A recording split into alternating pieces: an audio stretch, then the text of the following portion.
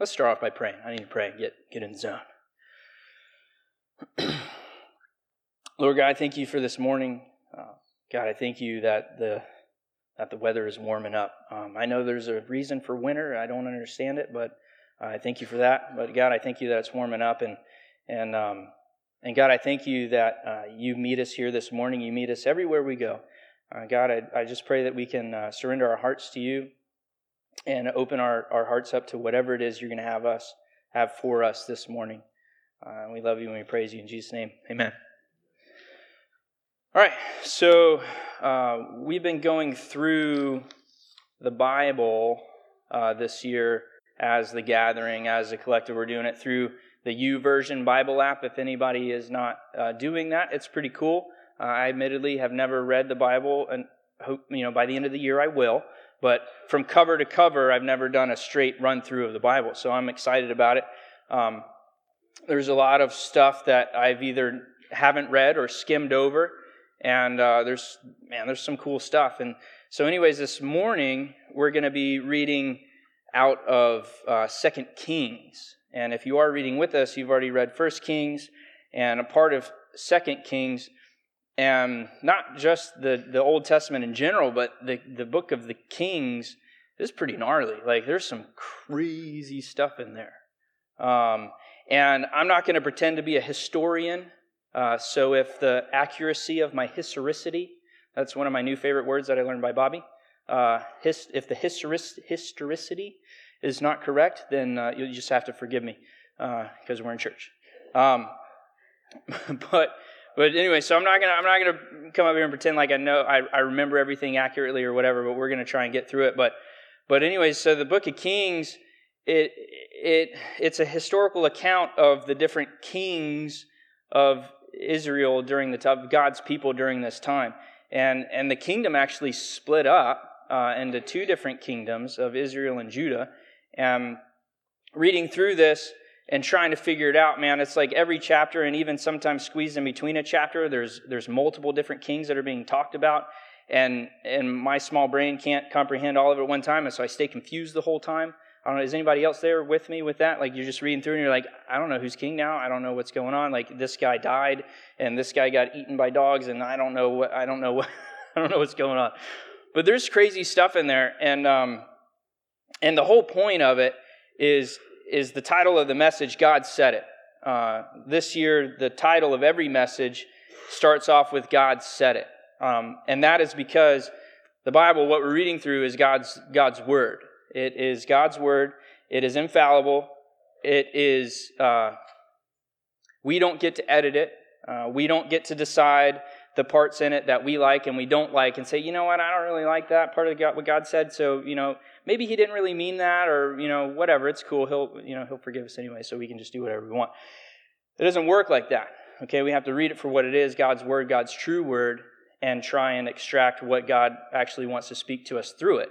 Otherwise, we'll end up a lot like the Israelites through the Old Testament, and it's not good. If you're reading with us, it's not good at all. So, you guys ready? Cool. All right, so God said it.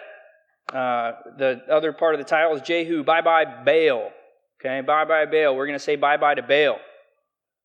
So leading up to this point, a little bit of the historicity of it is the kingdom was split up, and one of the kings, Jeroboam, Solomon created, built in his reign, he built the temple in Jerusalem, right?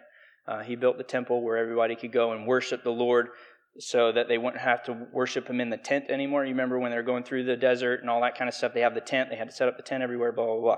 So there's the temple, and so Jeroboam decided that instead of having everybody go and worship God at the temple in Jerusalem, that he was going to set up two different places. I can't remember where they are. Actually, they're right here in Bethel and Dan. There were two different places where he set up. Ironically, he set up images of a golden calf. Right? I mean, they had to have remembered the story of coming out of Egypt, Moses being up on Mount Sinai, and then Moses coming down, and all those stinkers made an image of a golden calf golden cow to worship, right? That was right after they gave the commandment number 1, the first one. What is that? Have no other gods before me. God said, I am God. I'm not talking about myself. God said, I am God. Make no other gods before me. Worship me only. They couldn't even keep that for 15 minutes. It was more than 15 minutes. But anyways, and so Jeroboam set up these 2 places, and whether or not his heart was in the right place, I don't know. But anyways, he set up, ironically, 2 different places for people to go and worship God, and they worshipped an image of a golden calf. And so anyways, that's kind of where we are today. And Elisha was one of the prophets of that time, and Elisha was sent to, who we're going to talk about, Jehu, to anoint him as the new king and to tell him what God would want Jehu to do over his kingdom. And one of those was to go and destroy the worshipers of Baal, which would be Jeroboam and all that stuff. So let's read. 2 Kings 10:28 through 36. Jehu eliminated Baal worship from Israel, but he did not turn away from the sins that Jeroboam, son of Nebat, had caused Israel to commit, which was the worshiping the golden calves that were in Bethel and Dan. Nonetheless, the Lord said to Jehu, because you have done well in carrying out what is right in my sight and have done to the house of Ahab all that was in my heart, 4 generations of your sons will sit on the throne of Israel. Yet Jehu was not careful to follow the instruction of the Lord, God of Israel, with all his heart. He did not turn from the sins that Jeroboam had caused Israel to commit. In those days, the Lord began to reduce the size of Israel. Hazael defeated the Israelites throughout the territory from the Jordan eastward, the whole land of Gilead, the Gadites, the Reubenites, and the Manasseites from Oriar, which is by the Arnon Valley, through Gilead to Bashan. Does anybody else get tongue twisted when you're trying to read all this kind of stuff? All right, so I'm not alone. The rest of events of Jehu's reign, along with all the accomplishments and all the might, are written in the historical record of Israel's king. Jehu rested with his ancestors and was buried in Samaria. His son Jehoahaz became king in his place. The length of Jehu's reign over Israel in Samaria was 28 years. That's part of my struggle with reading Kings, is all those names that I can't pronounce. Anyways, so what happened here is Jeroboam had created these 2 places of worship, but not only that, it mentioned that his lineage, Ahab, whose wife was Jezebel. Everybody's heard of Jezebel, right? Even if you're not reading this, everybody probably has heard of Jezebel. And Jezebel's, I guess, classified as like the promiscuous person or whatever, which she wasn't, like, at least in the Bible, wasn't super promiscuous, but she was just rotten. She was evil. And she encouraged Baal worship, and through Ahab and manipulating him, the Israelites turned to Baal worship. And that was worship of this false god. It wasn't God, the God who created the universe and the God who brought the Israelites out of Egypt. It was not that God. It was any other god. And there's different Baals. They could be a Baal. I learned this from Bobby, but it really is just translated into the word Lord. And so if you read through the Bible, you hear the word like Baal-zebub, right? So it's Lord whatever. And so there was a bunch of different Lord whatevers. But the whole point is that it was not God. And so the whole kingdom at this point, with Ahab and Jezebel, they were breaking that first commandment. And so God sent Elisha to go and talk to Jehu. Man, that's crazy. I'm trying to get all this straight. And I hope you guys don't fall asleep. So, and then he goes and destroys it all. He destroys the temple. He gets all that junk out of there. So now they're not worshiping Baal anymore. They're worshiping the God. And then it says the but. It says the but. It says, but he did not turn away from the sins that Jeroboam, son of Nebat, had caused the Israelites to commit, worshiping the golden calves. So he destroyed and eliminated and said, all right, well, Baal is this false god. You guys are breaking God's commandments. You're falling away from God. We're not going to worship Baal anymore. We're going to worship the one true living God. Yay! But he didn't destroy those calves, right? So what about the cows? What about those cows? What that makes me think about, and what made me think about it is, I would say it would be safe to say that collectively in here, there's probably not a lot of people that are seeking another God. Most likely you're seeking the God that we are worshiping here, the creator God of the universe, the God that loved the world so much that he sent his only son to die on the cross for our sins. And so, in that sense, the whole turning away from Baal isn't so important. But what about the cows? What about the other things that we actually worship other than God? What are the things that we make idols in place of God?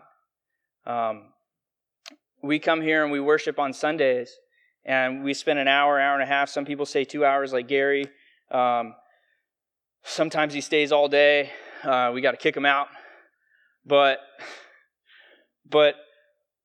what does your day-to-day life look like? Your week, your Sunday through next Sunday, when you go home? What are the things that you are worshiping? And they could be at surface value, at face value, bad things, or they could be good things. They could be good things. You could be worshiping your spouse. Spouses become worship. And what I mean by that in an idol is anything that is taking place over God being number one. So, in that sense, who or what is the deciding factor for you in making decisions in your life? When you have big decisions to make in your life, or even small decisions in your life, who is the driving force in that decision process?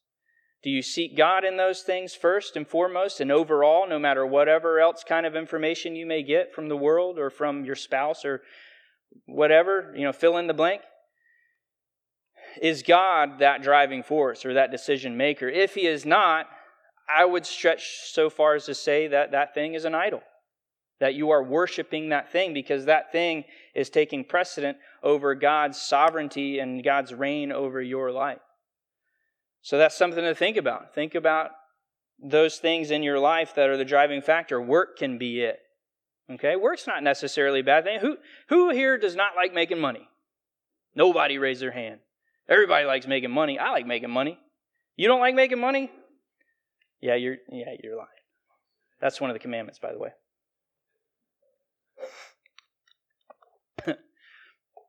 Work can be an idol.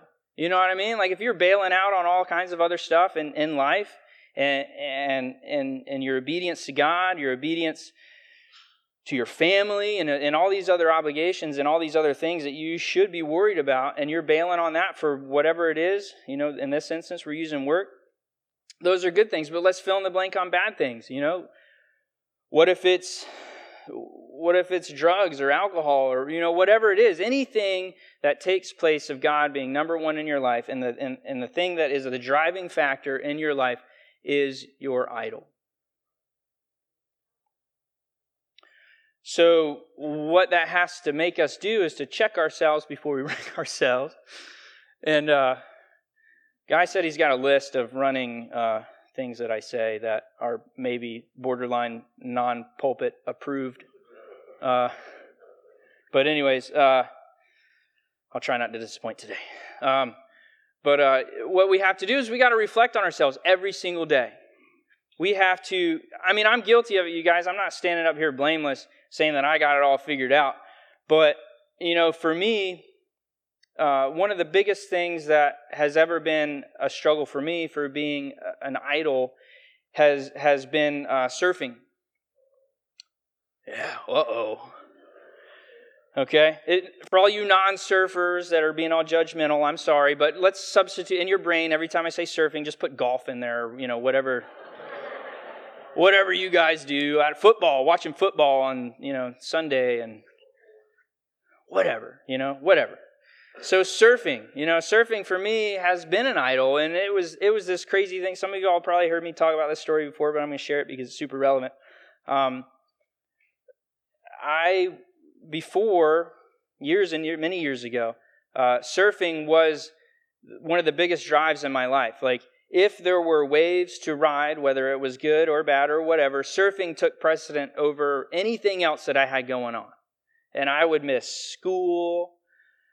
My freshman year of college, I finished with a 1.8 GPA. Part of that was because of surfing. I thought it would be a good idea to make 8 o'clock classes because I could just get my classes over with and be done. And there was 2 problems. One, I didn't always wake up at 8 o'clock. And 2, typically the waves are better in the morning than they are in the afternoon. So if the waves are good, I definitely wasn't going to class. So, and my parents already know, so it's not this secret or anything. They knew what I finished, and I was very sternly told that if I didn't get my act together, I was coming home from college, and I didn't want to do that. So, but anyway, so surfing was this huge thing, and I really didn't know that it was a big deal until I got married. And then I realized that something's not right. So I decided one morning the waves were really, really good. So surf forecasting, the waves are going to be good sometimes days before. I knew it was going to be good, so I was going to wake up before the sun came up and go surfing. My Lindsay knew that. I told her, and she was fine with it, whatever. So I go surfing, and just so happened the waves were good all day, sun up to sundown. Guess where I was all day, sun up to sundown? At the beach, surfing. Guess who did not call his wife to tell him that I was staying at the beach all day, sun up to sundown, to go surfing? Me. Guess who was in trouble when he got home, surfing sun up to sundown? Me. It was not good. And so the thing is that I realized when I got home, she was... Lindsay's the kind of, God bless her heart, she doesn't really get angry and thankfully and yell. But man, you can just tell she's upset. And man, I broke her heart, like she was upset. And she realized that surfing was more important than her.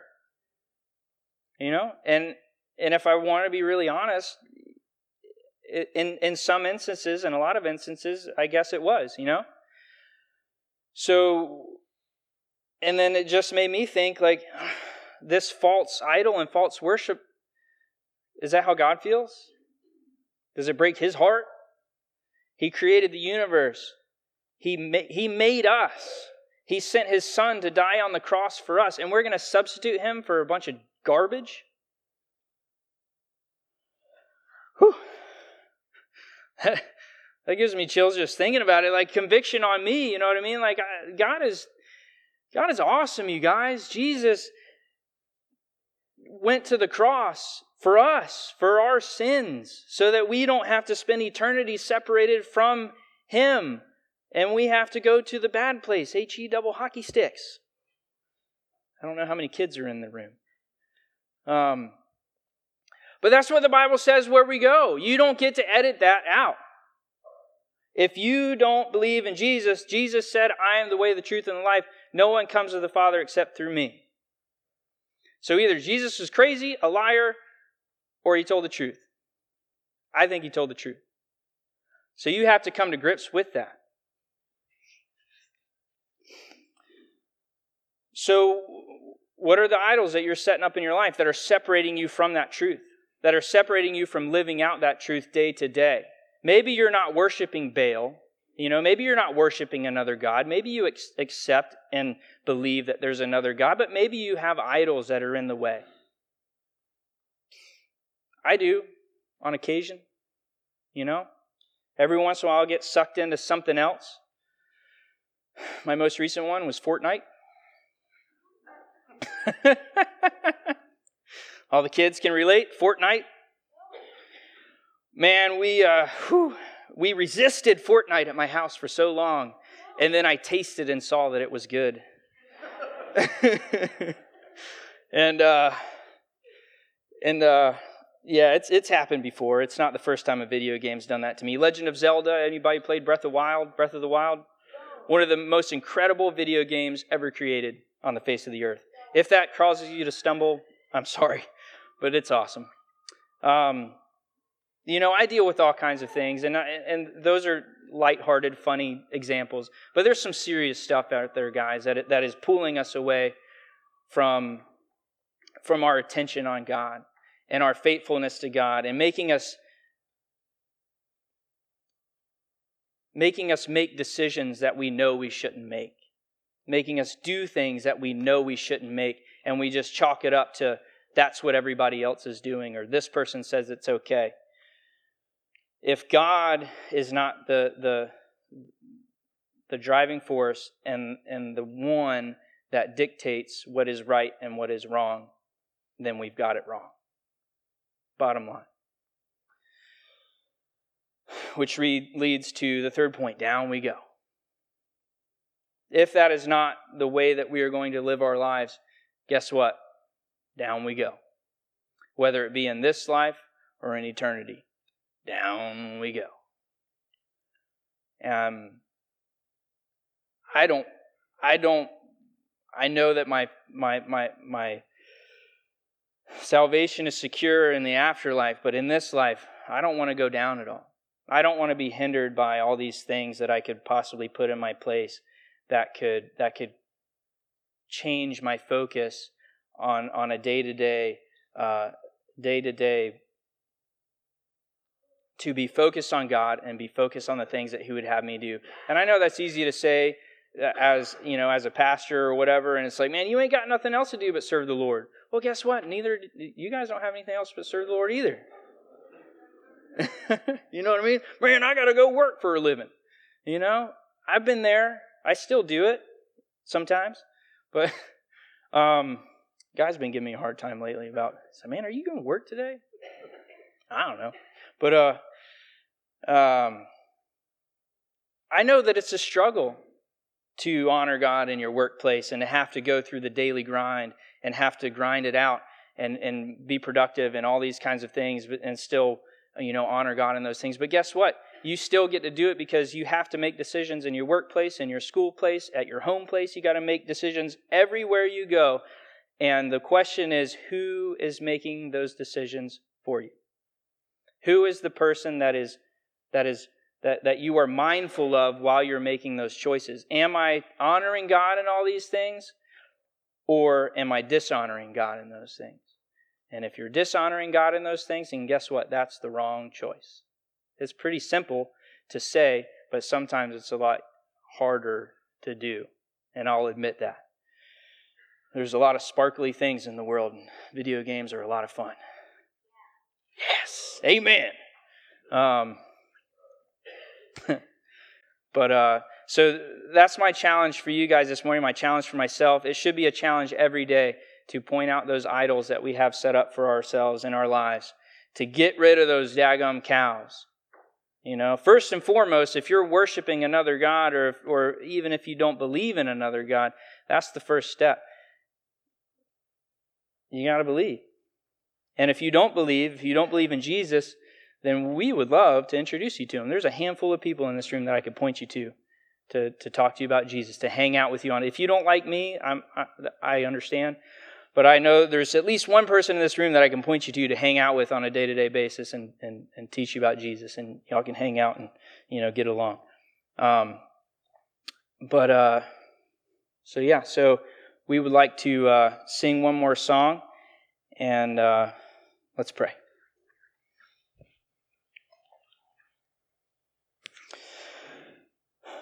Lord God, I thank you again for this morning. God, I thank you for your word. God, I thank you for the millions and millions of examples that you have given in your word and in the history of our world, of things not to do. God, I thank you that you give us plenty of examples of things to do. God, I just pray that we can just spend time with you, spend time seeking you, spend time praying to you, reading your word, hanging out with other people that are interested in honoring and glorifying you with their lives. God, help us to focus our eyes on Jesus and really, really take to heart what that meant for him to come down to earth, live as a man, and suffer and die on the cross. And what that meant for him to raise from the dead and to have victory over death so that our sins will not take us down. God, I thank you for that. I praise you for that. God, help me to honor and to glorify you with my day-to-day life. Help us to do that. And we love you and we praise you in Jesus' name. Amen.